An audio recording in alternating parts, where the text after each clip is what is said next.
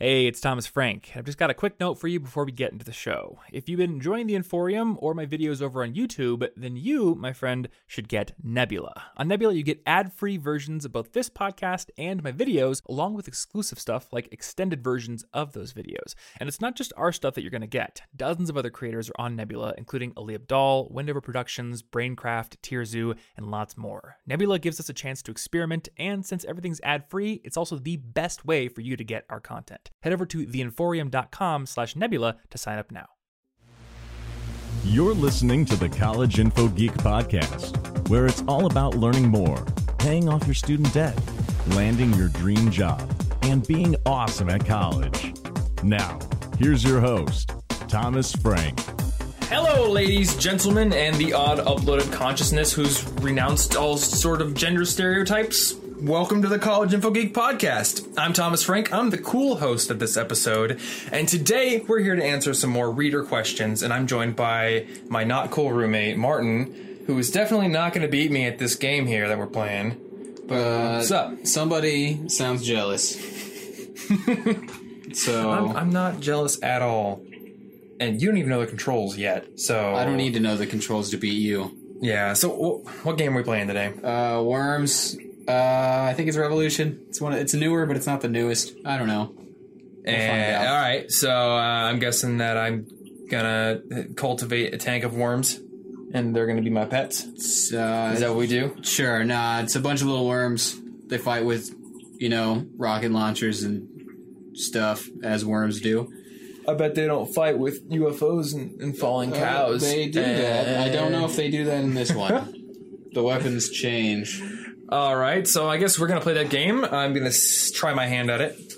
And we are going to answer 5 listener/reader/viewer/experiencer questions. Experiencer. Podcast. That is hey, the you can call word. your readers outlets, and I can't call my reader. I can't call them college info geekers. That's just too many syllables. Get a cute mascot. College hackers. Oh, I can get a cute... I'm going to get a marmot.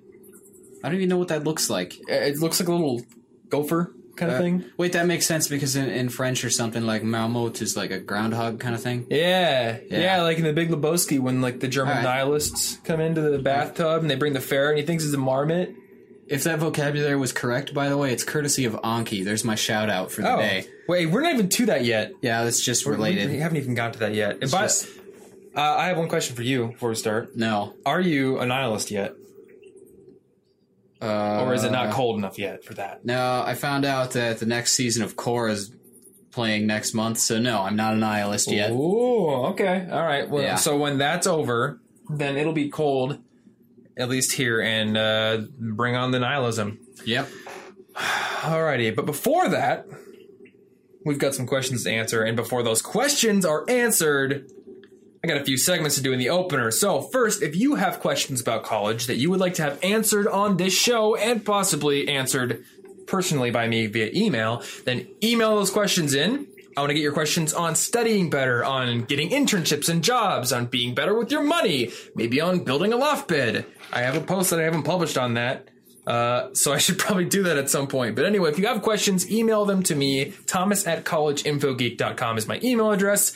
And we'll get those questions answered on a podcast episode where we play a fun game. All right, so for our resources of the week, every single week, I want to bring you one resource that is a tool that can help better your life in some way, and also a learning resource that can enlighten you. So this week's feature tool is Anki, and you use Anki more than me, so what is Anki? I do use Anki a lot. Anki is it's a spaced repetition software. Essentially, though, it's a group of flashcard decks, and as you study the decks, say you've got one for... I can't think of a lot of words right now, so I'm just going to say... Hey, we have your Rojos and your Azules. Yeah, whatever, man. You got some language vocabulary deck, okay? And it's got mixed languages, because I can't think of 2 words in any language right now, because I'm not thinking about it. Can I ask you a question? What? Why am I studying mixed languages? Because this isn't a good example. I'm going to have Spafranglish in my head if I do that. Yeah, what do you think my life's like? Spafrangalese. All right, so... Fine. I'll think of a second word. How about Midori and And no, because I really wanted to use Knoblauch because it's a really great German word. Okay. Well, how about sauerkraut? Sauerkraut. Duh. Sure. Sauerkraut. I don't even know what that is, honestly. It's a food. This analogy is bad. So you've got two words. They're just words right now. You got two words. One of them, you flip the flashcard around, you always get it wrong. When you click the please show this again, I didn't get this right button, the Anki's going to keep track of that. And then, because you're not very good at that word, it's going to make you study it more often. And if you're really good at word number 2, which is going to be Knoblauch, because it's a fun word, you're really good at that. So Anki's going to be like, don't even bother showing that to them because they already know that word. It's pointless. And so when you use Anki, what happens is you don't waste your time studying the stuff you already know over and over and over and over and over. If you've got a huge deck of flashcards, you're going through a chapter in a textbook for language or something sciencey with lots of vocabulary. I don't know. It works for anything with vocab, really. But you don't waste a lot of time studying what you already know. Yeah, it's a very efficient way of studying. And actually, I think there have been studies done where basically the finding is the best time to really load something into long-term memory is right before you're about to forget it. So that is when you have to expend the most effort to retrieve it. And for whatever reason, effort equals results in the brain. So you learn things. Can I tell you a little story involving Anna? All right. There was one night when she had to learn, I think it was like 20 of the European countries. She had to learn their capitals. Some weird mnemonic device she had to learn. I was just going to say that I had her use Anki, and she had to learn the languages. All right. And she was like, I'm never going to learn this tonight. And I was like, you're going to learn this tonight. So we made an Anki deck. And it actually, the practice of making the Anki deck helped her learn it a little bit in the first place because she had to make the cards. And then after that, only about 1 or 2 times through Anki, she knew all 20 of them. So that's like 60 pieces of data pretty quickly. It's super efficient. Yeah, so I think I learned that Helsinki is the capital of Finland. I just imagined a sinkhole to hell with a bunch of finned fish jumping out of it. All right, I'm sorry, Finland. Apparently you have a portal to hell somewhere. Goodbye. No, they're fire-resistant fish. They're going to be fine. All right, so that's Anki. Oh, I should mention that Anki is on almost every platform, and on almost every platform it's free. So PC, Mac, Android, Linux, and I believe web, they're all free. If you're on an iOS device like we are, then sadly you get to foot the bill for everything else because they have decided to charge $25 for the app. I don't know why. Yeah, it's a little inconvenient. Because I wanted to learn Japanese. I thought it was worth it, so I paid. It's still worth it. But if you don't want that, then just use the web version or the Windows version. It's cheaper than buying an Android phone so that you can get it for free in your pocket, right? Yeah. Yeah, it's cheaper than getting a new phone. So you better get it. And you don't have to use Android. Hashtag Apple fanboy over here. Okay, so this week's featured learning resource is the podcast history of our world. That was a redundant word. But the podcast history of our world was started by somebody who I believe graduated with a history degree, decided to start a podcast going through the entire history of the human race. So it doesn't go over most of the world history with all the animals and evolution and all that jazz, but if you want to learn about... There's lots of jazz. Yeah, I believe the prokaryotic organisms, single-celled organisms, they were the ones that invented jazz. Yeah. Louis Armstrong adapted it later on, much, much later on. But anyway, I learned about Greek history, I learned about Roman history, learned about some Indian, Hindu history. When I watched the sequel to 300, I was able to sit in the theater and go, whoa, I know about these battles. And that's how I learned that some of the movie is actually sort of accurate, at least according to the Greek histories. So check out that podcast. I'll have the notes in the show notes. And if you run out of episodes of this podcast to listen to, then head on over to that one and learn yourself some history. All right, so next segment, the listener tip of the week. So during each episode, I want to feature a tip from a listener, not you, because you're going to be giving way too many tips in this one, but a listener about doing better in school, landing jobs and internships, or mastering your money. So one of those 3 topics. And if you have a tip, and you want it featured on the show, then email it to me. I'm thomas@collegeinfogeek.com once again, or you can tweet it to me. I'm at Tom Frankly on Twitter. And send me your name, and also send me like a website or a Twitter profile if you want me to give you a shout out to one of those profiles online, and send me those listener tips, get them on the show. So this week's tip comes from Justin Nauman, and he says, one useful tip I picked up was to take a screenshot of your class schedule and set it as the lock screen image for your phone. It makes for much quicker access, and this is very helpful, especially during the first week or two of class. So I'd never thought about that. Like, that's pretty brilliant. Pretty dope idea. Only problem, my lock screen is a picture of Shaq, and his head is replacing the sun on the horizon, and I could never get rid of that. If you just superimpose Shaq, though, that could be pretty. Make translucent Shaq. Put it over your thing. All right. And Tom's gonna have a photoshopped version of translucent Shaq template. I don't know that he can deliver on that, but I'm gonna make the promise. I just realized something. What? I don't have a class schedule anymore. Yeah, so Shaq all the way from me. Boom. Fair enough. YOLO. Anyway. Cheater. We should just stop now. Yeah, is this the end? Is this it? I shouldn't. I shouldn't have said that word. YOLO. Anyway, well, we'll just chalk that up to the self-loathing. Hashtag sigh. And so last few parts before we get into the questions, and we should probably start customizing our teams. I can't do anything. I think. Okay, we're gonna go over to customization, and I don't care about tutorials. I want to name my worms. All right. I have to purchase them? What? I don't have any credits. I don't know. I think we're going to have to play generic. All right, whatever. We'll play generic. This version's got different things. I hate change. Where's Reagan when you need him?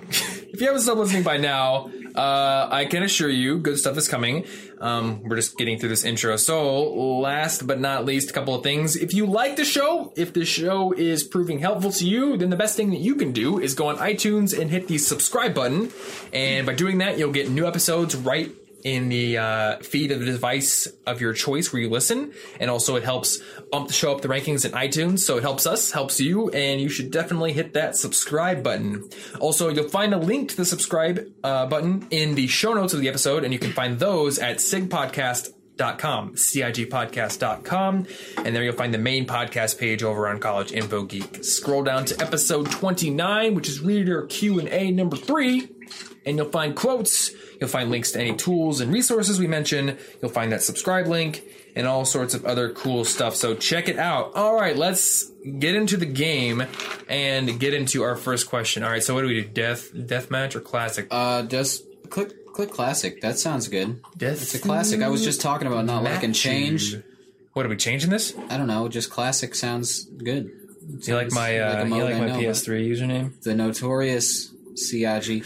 CIG? Oh, God. Oh, God. Okay. Oh, I got to add player. Yeah. You know what? Okay, got me. I guess I'll just clone you. Wait, what? I don't want to share you. No. I'm going to get rid of that. Uh-oh. I don't know how this works, man. Go away, alarm. Okay. We're doing this wrong. This is like... Okay, let's see here. X. Can you sign in? You want to do that? Yes. Yeah, do sign user in. All right, let's try that. And while there are no users, I guess we're just sharing a controller on this console. All right, we're sharing the controller. Okay. Ready for fun. We're going to set the round time. 30 minutes is probably fine. Yeah, what do we do for turn time? 30? Because I don't remember having 60 seconds. How many seconds do you think it's going to take you to not be bad? 45. That's not enough for you to not be bad, but all right. We're going to do it. All right. Question number 1, and this question comes from Maria. She says, I am having trouble writing my resume now that I have just finished my first year of college. Could you help me with that? All right, so writing a resume as somebody who has only got 1 year of experience under their belt as a student, what do you do? Well, I guess that depends on, I don't know what kind of work or volunteer or extracurricular history you have. What's her name? It's Maria. Maria. Yeah. I don't really know what kind of experience you have, but I guess a good thing to make use of that I used last year before I started really getting into looking at jobs was at least at my university at Iowa State, there's a career counselor kind of area there are several people you can go to. The career advisors? Yeah, career advisors. And you can go to them and have them look over your resume or help you make one. And I know that's a pretty useful resource. I got some useful tips on building mine. You got your basic tips. Don't make it over a page unless you really have something special that's special enough for a second page. And let's see. I don't know. What do you think? What do you think one should do if they don't have a lot of experience? And yeah, you just poked me. I poked you, and that didn't do me any good. So also, I accidentally took your turn, so you're going to be me. All right. So here are my thoughts on having or building a resume when you're a freshman. If you don't have a lot of experience, because this is something that I actually have had a resume since I was in high school. So the number one thing that you need to focus on is getting experience, and that can be cheating. Oh, I'm sorry. Well, hashtag cheat your way through college then. No, get experience in any area that is going to get you closer to your goals, because your resume is kind of your ticket into the door of any place you want to work, which is probably part of your goals. So try to get work experience. You can get a part-time job in school. And I think if you can get a part-time job that's close to your actual major area, that's awesome. Or if you can get a part-time job where you communicate a lot, where you build soft skills like leadership skills and like emailing people and talking to people, those can be really impressive. So look at those. And I just took fall damage. So nice job. Yeah, I'm mad. And also you can look for experience in like student organizations. You can get leadership positions in clubs, and you can list awards and things you have. And also when you're a freshman, because I reviewed a lot of the resumes of my friends when they were freshmen, and they were usually not very full. Did you just go over mine? It was a dud. It happens. Okay. So what you can do is you can list skills and you can list classes you've taken. So if you've taken classes that are relevant to your major at this point, then you can list those and sort of show employers that you've got some experience in the areas they're hiring for, even if you don't have any legit work experience at this time. And one thing I learned from a book I was reading recently, it's Confessions of a Scholarship Winner by Christina Ellis. And I'm probably going to put that on my essential books list at some point. But she was talking about doing scholarships or doing resumes for scholarships. But her tip really applies to resumes of any kind. And that is that you can flesh out any singular entry on a scholarship form if you need to fill space. So say you were part of a club. Instead of just saying, oh, I was part of a club, you can say I was a leader of the club or something like that. So if you fill out more areas on your resume, if you put more detail, it can make you more personable. It can kind of communicate your story a little better to an employer, and also it can just fill up some space. I think it's your turn again. You're doing terrible at this game. Yeah, you're not very good. But no, I forgot. Yeah, okay, so yeah, I guess one good answer is get experience to put on your resume. But what if Maria needs one right now to apply to a job, and she doesn't have a lot? What do you do? Okay, so what are you gonna put on it then? Let's just put myself in Maria's shoes at this point. You have no experience. You need your resume right now. So say I'll just pretend that I was applying for the campus orientation job the new student orientation job that I applied for as a freshman. All right. So I would have an objective statement on my resume, because I probably don't have enough room to fill anything else, or I'm probably missing like a lot of other things I would want to put. So I would put a very clear objective statement. I would tailor the resume to match the specific job I'm applying for, meaning I'm not going to put things that aren't relevant to fall damage again. I'm not going to put things that aren't relevant to this specific job. I'll have my education. I'll probably list some classes, maybe like speech or composition or something close to that can demonstrate my communication skills and any experience I have in that area. And then I will list awards and honors I've been given, student organization experience, and any part-time jobs that I've had, even if it's just something in high school. When I was a freshman, I still listed the fact that I worked at Target. I still listed the fact that I was a detasseling supervisor and worked in a cornfield all day. And I listed the fact that I was a tutor. Even though some of my tutoring wasn't even really employed, it was more freelance. But it all just demonstrates relevant experience. Even if it wasn't something that I was legitimately paid for, it's useful. So it's good to put. Now, I'm going to pause real quick to throw a grenade at Martin and then jump out of the way here. That was a really skillful shot. Yeah. That you made right there. Toss it right on the ground right next to your feet. I kind of just dropped... I don't know what you apparently fell into a mine, so... I think my worm just... Oh, I didn't die. No, you didn't die. I think you hit a mine. Yeah, so, let's see here. Is there anything else we want to cover for resumes? Well, maybe just some extra sections. I have a section on mine for current projects to let people know what kind of... For me, it's like websites I'm building... any sort of kind of extracurricular thing that I'm a part of, like for Polyglot, my language blog, things like that. Are you doing anything interesting on the side that you may not think of as like a skillful experience, or maybe you just want people to know you're interesting? Because being interesting is pretty important. Yeah, I've had several jobs and not a single coworker has said, "Martin, I really want you to be more boring." No one said that. Martin. Wow. Yeah? I really want you to be cuter. I will work on that, but I will not be more boring. Yeah, actually, when I didn't consider... Wow, you're a dick. Yep. Now I want you to be more boring, because maybe you won't put turrets down.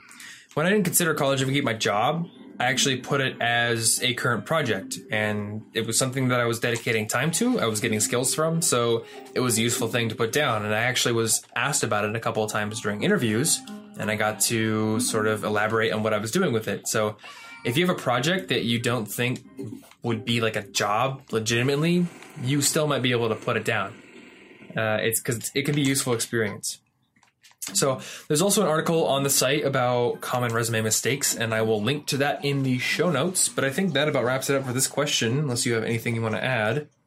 I guess extra sections, try to get experience, and flesh out anything you've done if you don't have a lot. That sounds good to me. Cool. I'm going to let you take the next question. All right. While I use this jetpack and try to get myself over here. All right. So question 2 is from Parnita, would you say? Parnita? Yeah. Sorry if that's wrong. I have a class that is really late in the evening from 8 to 9:50 p.m. Got anything related to surviving night classes? Well, I don't have any night classes right now, but when I was back in community college, I did have a night class that was 6 to 10 p.m. every Tuesday. So awful. I have a bit of experience with this. Kinda. But it was also over Linux, so I was geeking out, and it was alright. But largely, let's see, what did I do to deal with that? One, I guess, I very much tried to not have a lot to do on Tuesdays, because I knew I'd be working all night, so I didn't want to spend the mornings and the afternoons working and doing other schoolwork, because then what happens is I've spent the entire day working on stuff. So if you're not going to be free at night, maybe you want to delegate some of that free time earlier in the day, because all work and no play makes Jack kind of douche. Is that how it is? Yeah, it is. It is how it is. You know what it is. All right. But essentially, I like how it's brawny. You definitely need the free time at some point during the day, otherwise you're going to go insane over time. Don't become addicted to energy drinks. That's some pretty good advice. That is some damn good advice. I mean, drink tea. I love tea. I drink like 3 glasses of tea a day. Drink black coffee. Get wrecked. Just don't load up on 5-hour energy drinks and amps, because you will probably die soon. Yeah, I actually got addicted to those, and I didn't have a night class, but I had my CA duties, and I had a different part-time job, and then homework and working on my blog, so I was always working, and I would rationalize this. I would just be like, oh, I have a lot of work to do, so I'm just going to let myself get an energy drink, and then that would happen day after day after day, with the cycle never ending, so I don't drink those at all anymore. But I wrote down some answers in an email, and I want to kind of go over those in the podcast. So, since this is like a note-based thing, I'm just going to pause it real quick. Fair enough. So So if this class is only once or twice a week, you can try scheduling your week around it. And there's a couple of different ways to do that. So if you have a part-time job, then one thing you could do is try putting the majority of your hours or maybe all of your other classes on the same days that your night class is on. So you can sort of pack everything into these shit days, I call them. They're just horrible. I guess that's another way to do it. Terrible days. And, you know, you're going from the morning till evening. But in exchange, the other days of the week are relatively free, and you can use those to get homework done, to just kind of chill and relax, and to do any errands you have. So that's one way to do it. But you can do it the other way around. So if you find that going through shit days is just absolutely terrible for your motivation and it's just not going to work, then try the opposite. Put everything else on the days when your night class isn't scheduled, and then when you have a night class, you know that that's basically the only big thing you have to do for that day. And for the rest of the day, earlier on, you can chill, you can work on homework and do whatever you want. So yeah, find out what works for you. If piling everything onto one day is good for you, then go for that. Otherwise, spread it out and be strategic about it. So the other thing I wanted to mention is that I had a couple of friends who took night classes, and they'd come home from regular class and they would start hanging out with us, and then you know what happens. They skip. Right? Oh, yeah, I'm not even going to say that I don't skip occasionally. I didn't even think about that. Try not to skip, or at least be very, very thorough about knowing what goes on in the class. Don't... If you're going to skip, if you know you're going to skip, make sure that it is safe to skip. You don't want to fail the class. Yeah, and this is the problem with night classes. Is they're usually like one day a week, and they're like 3 hours long. So if you skip, you're missing an entire week's worth of class, and that's not a good thing. So what I suggest doing is front-loading a few events before your night class, because the worst thing is when you come home, you start hanging out, your friends have something fun to do, and then all of a sudden it's like 8:45 and you have to go to night class, or 5:45, or whenever it starts, and you're like, I don't want to leave. I'm home, I'm relaxed, I think I'll just skip tonight. Yeah, don't get too relaxed. Whereas if you're like, I have to grocery shop this week, I'm going to go grocery shopping, I'm going to stay active, or I'm going to go to the gym, or I'm going to go to my part-time job, or something that keeps you active and keeps you out in like work mode before night class starts, then that momentum will carry you into the night class, and the temptation to skip will be far, far less than what it would be if you were sitting at home on the couch watching Wreck-It Ralph with your friends. Because that's I do that every night. You watch Wreck-It Ralph with your friends every night? Every single night. Can you quote the entire movie right now? Just hour and a half. No, I actually turned the volume off. I like the pictures. I like to watch the silly antics of Ralph and his friends. I just like the pictures. Oh man, that Felix. He's so earnest.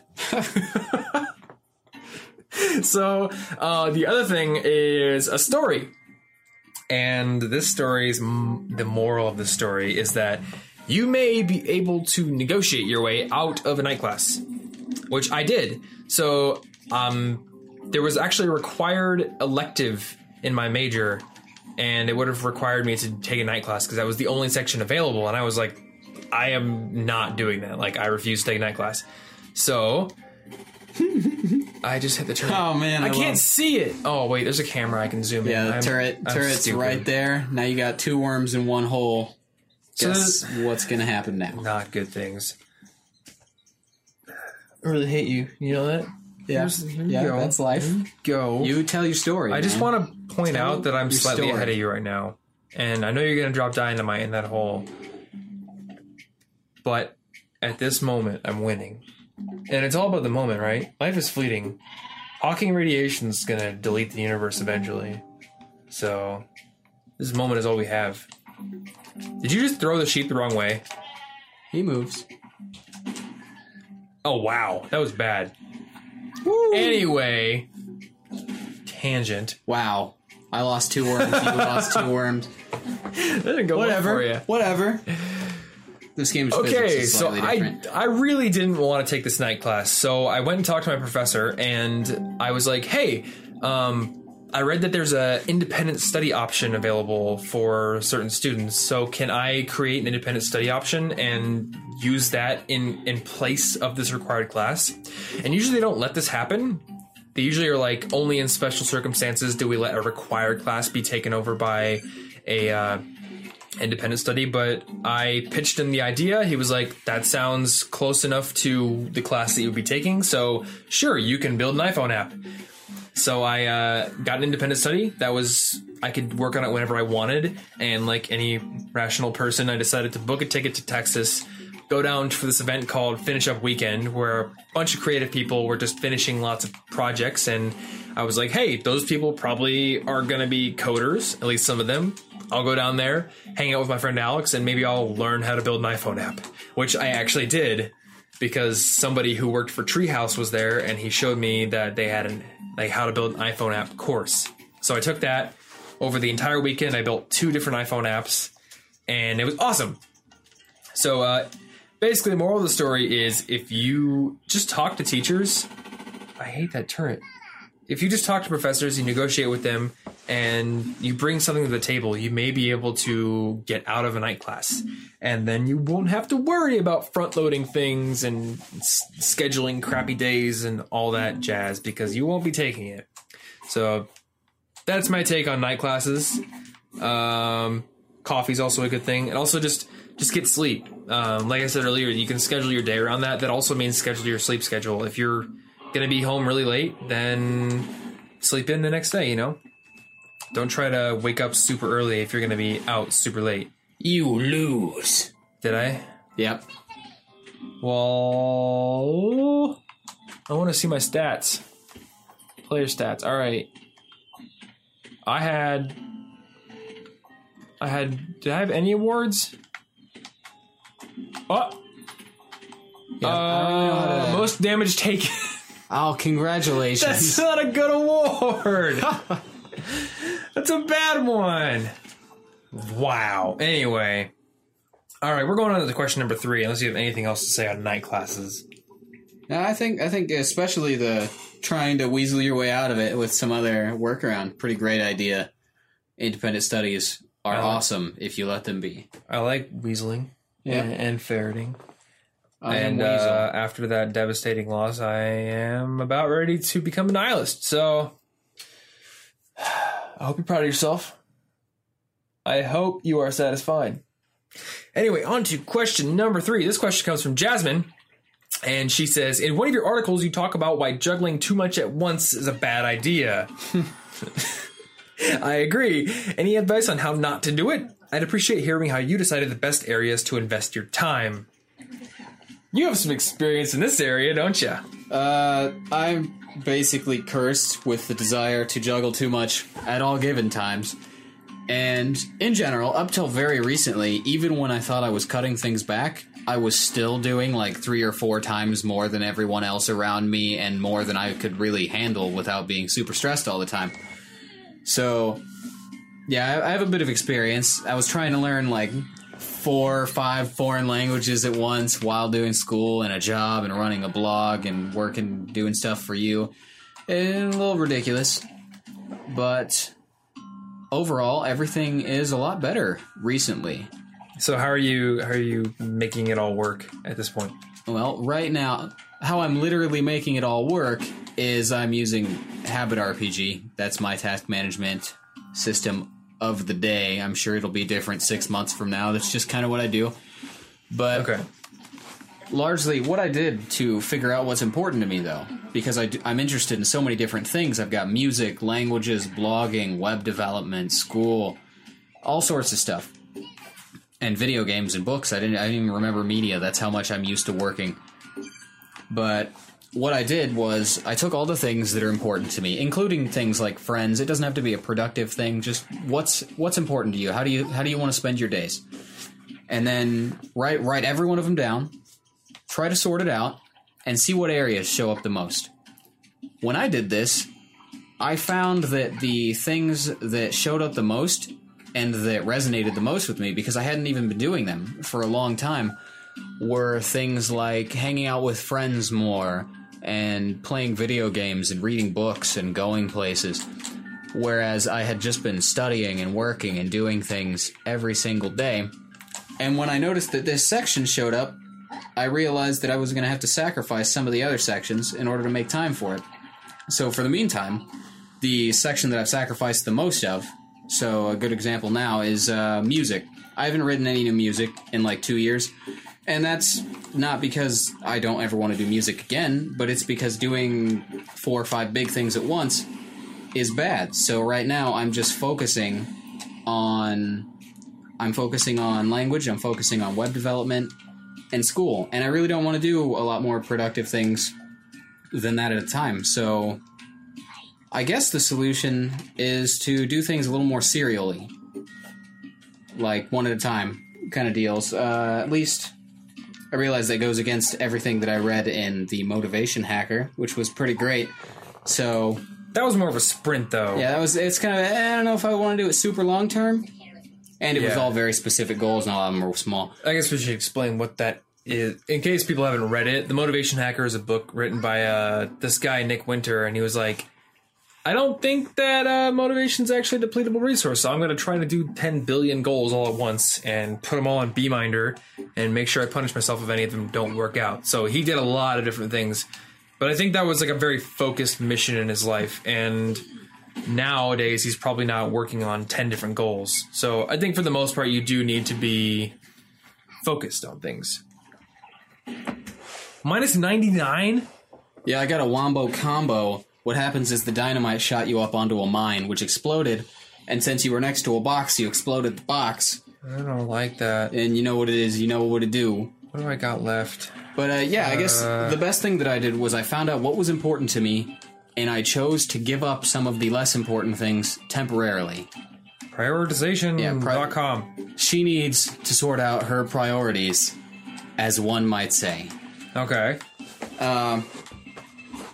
I guess another really good resource for this that I've used many times to great success are the little Pick 4 notebooks. I love the Pick 4 notebooks. Tell us a little bit about more about those. So, Pick 4 is What's a system. The author? I forgot that. Zig Ziglar. He was like a motivational speaker, I think, back in the day. But so essentially, he was like, I only want you to focus on 4 things at a time, right? So here's a notebook. It's called Pick 4. You pick 4 goals. Commit to those 4 goals for a 3-month period of time, and every single day there's a new page in the book, and you're going to write your progress on each of those 4 goals. So rather than puttering around on 10 different things that you want to do and never making any real progress on them, you have to have the courage to basically let some of those go for now, put them on your impossible list, they won't go anywhere, pick 4 of them and work on them daily, because the momentum of daily work is what really brings progress to your goals. So as you are recording your progress in these goals, you're going to make more and more progress. You're going to make a lot more than you would have made before, which is awesome. I had a lot of success with the Pick 4 system. The only thing I'll say is when you're in college, there's a lot to do, right? I mean, you're juggling classes, you're juggling part-time jobs, trying to find an internship, everything. So I'm not so sure that doing 4 distinct goals on top of everything is a good idea. And you could even try doing like one of those goals just being to relax. And like you did that, right? Yeah, I actually had it set up to where I don't remember what the other goals were, but one of my goals was one of them was just media related. Like, read books, play video games, do the things that I always put off for productive things because I do want to do them. And then I had another goal, which was just kind of relax, either through meditation, chill with my friends, go for a walk. I'm a generally chill person, so, I mean, maybe that's less exciting. I didn't say go on roller coasters or something, but I just wanted to chill. Good goal. So, literally half of my goal book was me making sure that every single day I made time to relax and enjoy my simple life on this planet. You know, because I can't work all the time, and neither can you, probably. I mean, maybe you're some sort of work god and you don't have any sort of feelings or sense of fun. I don't know. But generally, I think that it was a great idea to make 2 of them, 1 or 2 of them just fun-based. That way, the other two that you're being productive with, you're going to give them so much attention. You're going to want to work so hard on them because you're so refreshed after being able to have fun and enjoy yourself day after day. Whereas if you're super, super hard at work, maybe 5-6 days in a row, and then you just work like days maybe 4, 5, and 6, you're going to be a little tired. You're probably not going to be quite as efficient as you were or as enthusiastic and motivated. I would agree with that. So really what you did is you got progress on 2 distinct goals every single day, but you also avoided having a ton of stress because you prioritized having real fun and actually relaxing. Yeah, and you could say, no, it's really weird to put your, like, hanging out with your friends on a thing. You're just making them another task on your to-do list. But to me, it's actually, it's a new thing. And what's being good at Worms? That's my response to you. Oh, all right. I don't know, actually. Maybe it would seem heartless to have your friends be another task on your to-do list, but I actually think it's kind of an honor to be on the to-do list of somebody who works so hard at everything. Because what that means is these people, for me, my friends, were just as important to me as the things I obsessed over day after day. I need to prove that they're an important part of my life, and they're not just background noise, and they're not just my surroundings at the time. Yeah. It actually reminds me that Nick Winter talked about in the book that he had an actual goal to be sweet to his girlfriend. Like, that was a thing. And he pointed out, like, do you think that's weird? Well, it's weirder to never, or it's not weird, but it's worse to just not hang out with your girlfriend, right? Like, that is objectively worse. Yeah, like, if you fix it, you're saying to yourself, I know that I'm likely to take myself too seriously and work too hard, and I'm going to forget things. But you're so important to me that I am going to make sure that I do not forget. Yeah, because my forgetfulness shouldn't mess with our ability to relate as people. Externalizing it doesn't really make it any less genuine. Yeah, and you're probably going to have more fun. You're just writing down that it's important. Exactly. You know, what's wrong with that? Yeah, so, I mean, I guess in summary, you could use a system like Pick4 to basically use a system to focus on things and, like, force yourself. You could use tools like Beeminder if you really have trouble focusing on things. You could kind of put some sort of, like, monetary threat on it. And also, we just suggest making it a priority to relax and have fun with your friends. Because we know you want to read 15 books. We know you want to start your own blog, and you want to get an internship and join 15 clubs and all this stuff. But friends are important, right? I mean, you're going to regret it if you don't make a point to enjoy your college years, I think. They're very important, yeah. So definitely make that a priority. Oops, that was a jump. Yeah, that was the jump button. Before I go on, I'm going to take careful aim and hit you with... You're going to get hit by that mine that's right to your left. Oh, it was a dud. It was a dud. I'm going to hit you with this bazooka. Boom. Didn't care for that. Well, sorry. Your worm is gone. Anyway, let's see here. Also, I mentioned briefly the impossible list, so I really recommend that you create an impossible list, which is, it's almost like a bucket list, except for it's very much more active. And if you click the impossible list link at the top of College Info Geek, you can see mine, and I link to Joel Runyon's explanation of the concept. But basically, I keep everything that I want to do with my life there. It's like a giant list of all my goals categorized by different areas of my life, and it's been super helpful to me. So create one of those, and then you can pick and choose what sort of goals you want to work on at this stage in life. And once you've made some progress on those, you can choose to keep going or switch it up and try something new. So we have our fourth question now. And this question comes from Lewis, and he says, so I am currently a liberal arts major, but I hear that kind of major is not really useful in the real world. I was looking to doing something with computers, but realistically, I want something that pays well. There's a saying about if you follow your passion, you never have to work a day in your life, and that's true to some extent, but I want to live comfortably with a degree that can be translated to several different careers and pays well, like around $100,000 a year. Any field I should look into? So, Lewis, the only field I know of that pays $100 a year, or $100 a year, that is lucrative. I could think of several fields that pay $100 a year. The only field that I can think of that pays $100,000 a year is petroleum engineering. Last time I looked at the statistics, I think the starting average salaries were like 90-something, 97,000 maybe. So if you want to do stuff with petroleum, then hey, there's $100,000 a year. But really, I want to question that goal, because I don't really know if you need to make $100,000 a year right out of college, right? Like there have been studies done that essentially found that basically $75,000 a year is where the correlation between money increasing and happiness increasing stops. So if you make that much money, then you don't really have to worry a whole ton about anything else. That's probably not going to go very far, is it? I'm going to bazooka no, it's not. instead. Can I not bazooka? Wait, there we go. Another thing from that question, I would like to point out, liberal arts majors aren't all necessarily not useful in the real world. That's a pretty big blanket statement. That's true. And it's also super subjective, dependent on the person and the major and the area and they want to go in and the area they live in and so many other things. You can't just assume that any major really is 100% worthless. Why would it be a thing? Yeah. I think you have to realize that college isn't the only thing, right? Like certainly not. When you're in college, that's not all that you are. It doesn't define you. Like you are a college student, that's true, but that's not who you are. That's something you're doing. And if you're majoring in something like liberal arts, like if you're majoring in speech communication or something like that, who's to say you're not learning how to code on the side? Or who's to say you're not teaching yourself to become like a marketer with skills and quantifiable data or something? I guess data is pretty much quantifiable all the time. But, who's to say that you're not finding a marketable skill outside of your education, right?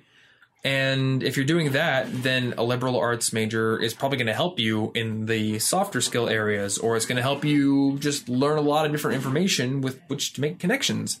So that's not necessarily a bad choice. That said, it's, most liberal arts majors on average don't start out. Probably not going to give you $100K. $100K. So I mean, yeah. So I guess like the thing is, question whether or not you need to make a lot of money.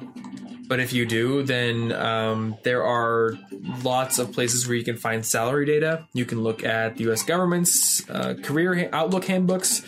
You can look at your college's data. You can look at me losing at Worms and laugh at me twice in a row.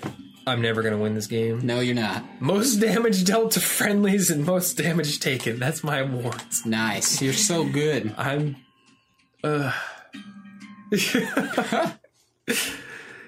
Yeah. Anyway, so there are several sources for looking at salary data, and I can link those up in the show notes if you want. But, this is what I wanted to mention. Your salary isn't defined solely by your major, right? So if you want to make a lot of money, then, what is money? Money is a unit of value, right? It's just like it's a quantified unit of value. And if you want more of these units, then you have to make yourself more valuable than the competition in your marketplace. So for any given major, to make a lot of money, you need to become the best or of the best, in the top 1% or however many percent it is.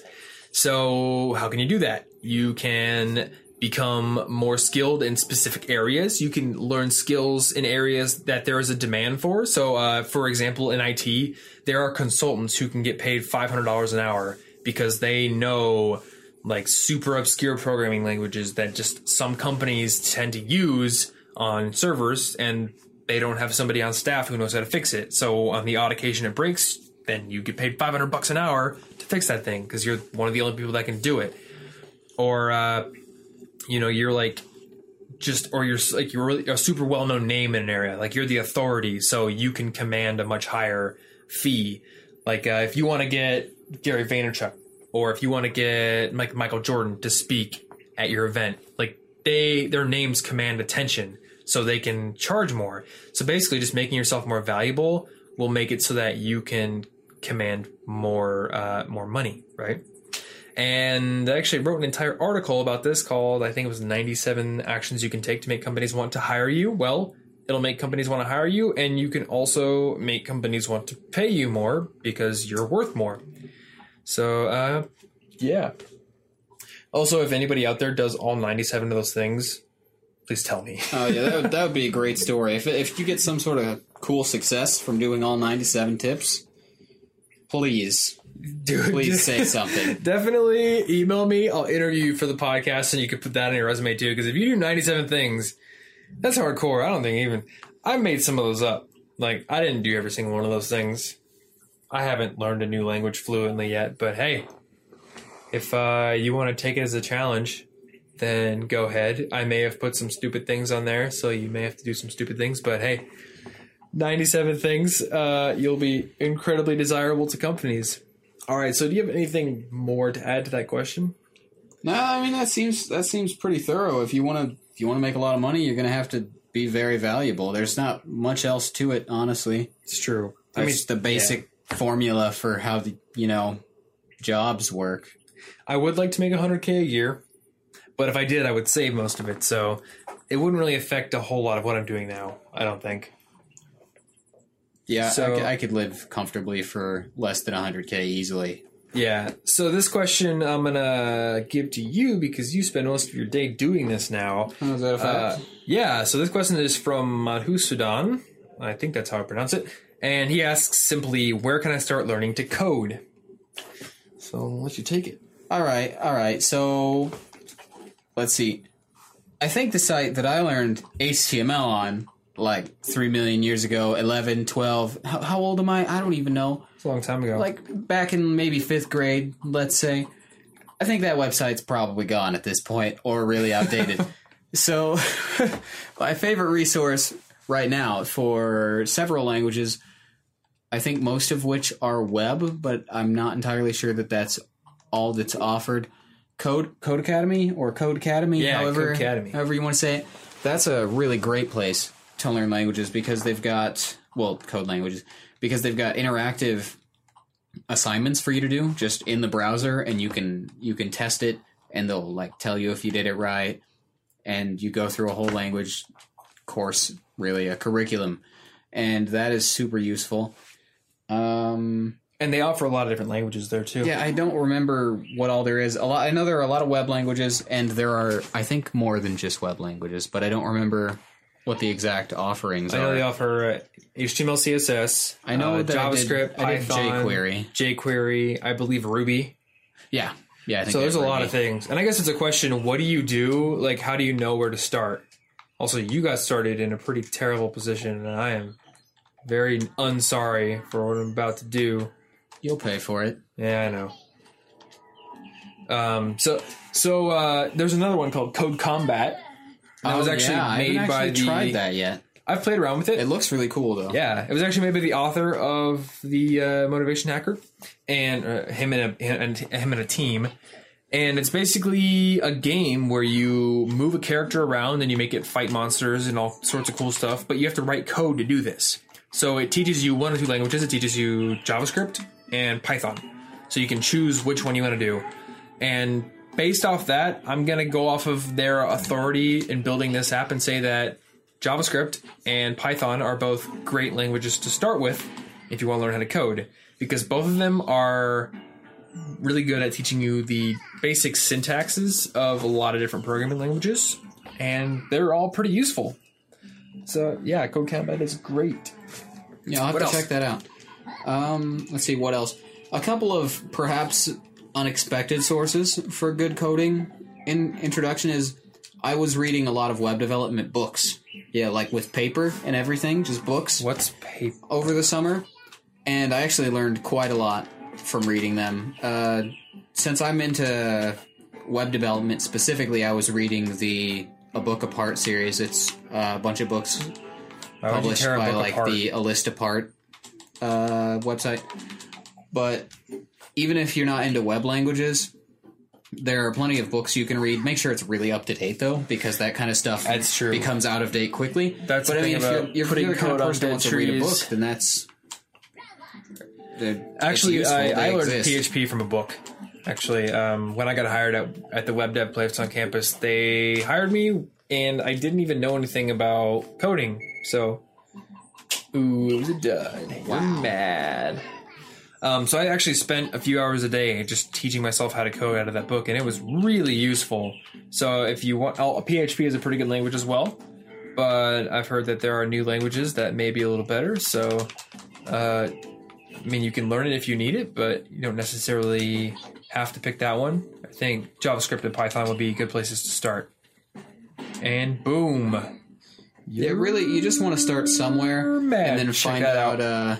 What'd you call that? Wow. Rombo combo? Wombo combo. Wombo combo. That's 141 damage. I don't care for that. Ooh, you're mad. But as the point is, you got to start somewhere, and really, which specific language you choose isn't going to be very important until you've decided exactly what you want to do with coding. Because coding, like object-oriented, you got some Objective-C, or you're working with Java, that's way different than coding with something web-based. Like, the end goals of those things aren't similar. So yeah, look at what you want to do with it. You're really going to want to know what the end goal of you coding is. But if you just want to know how to code, those places are good to start.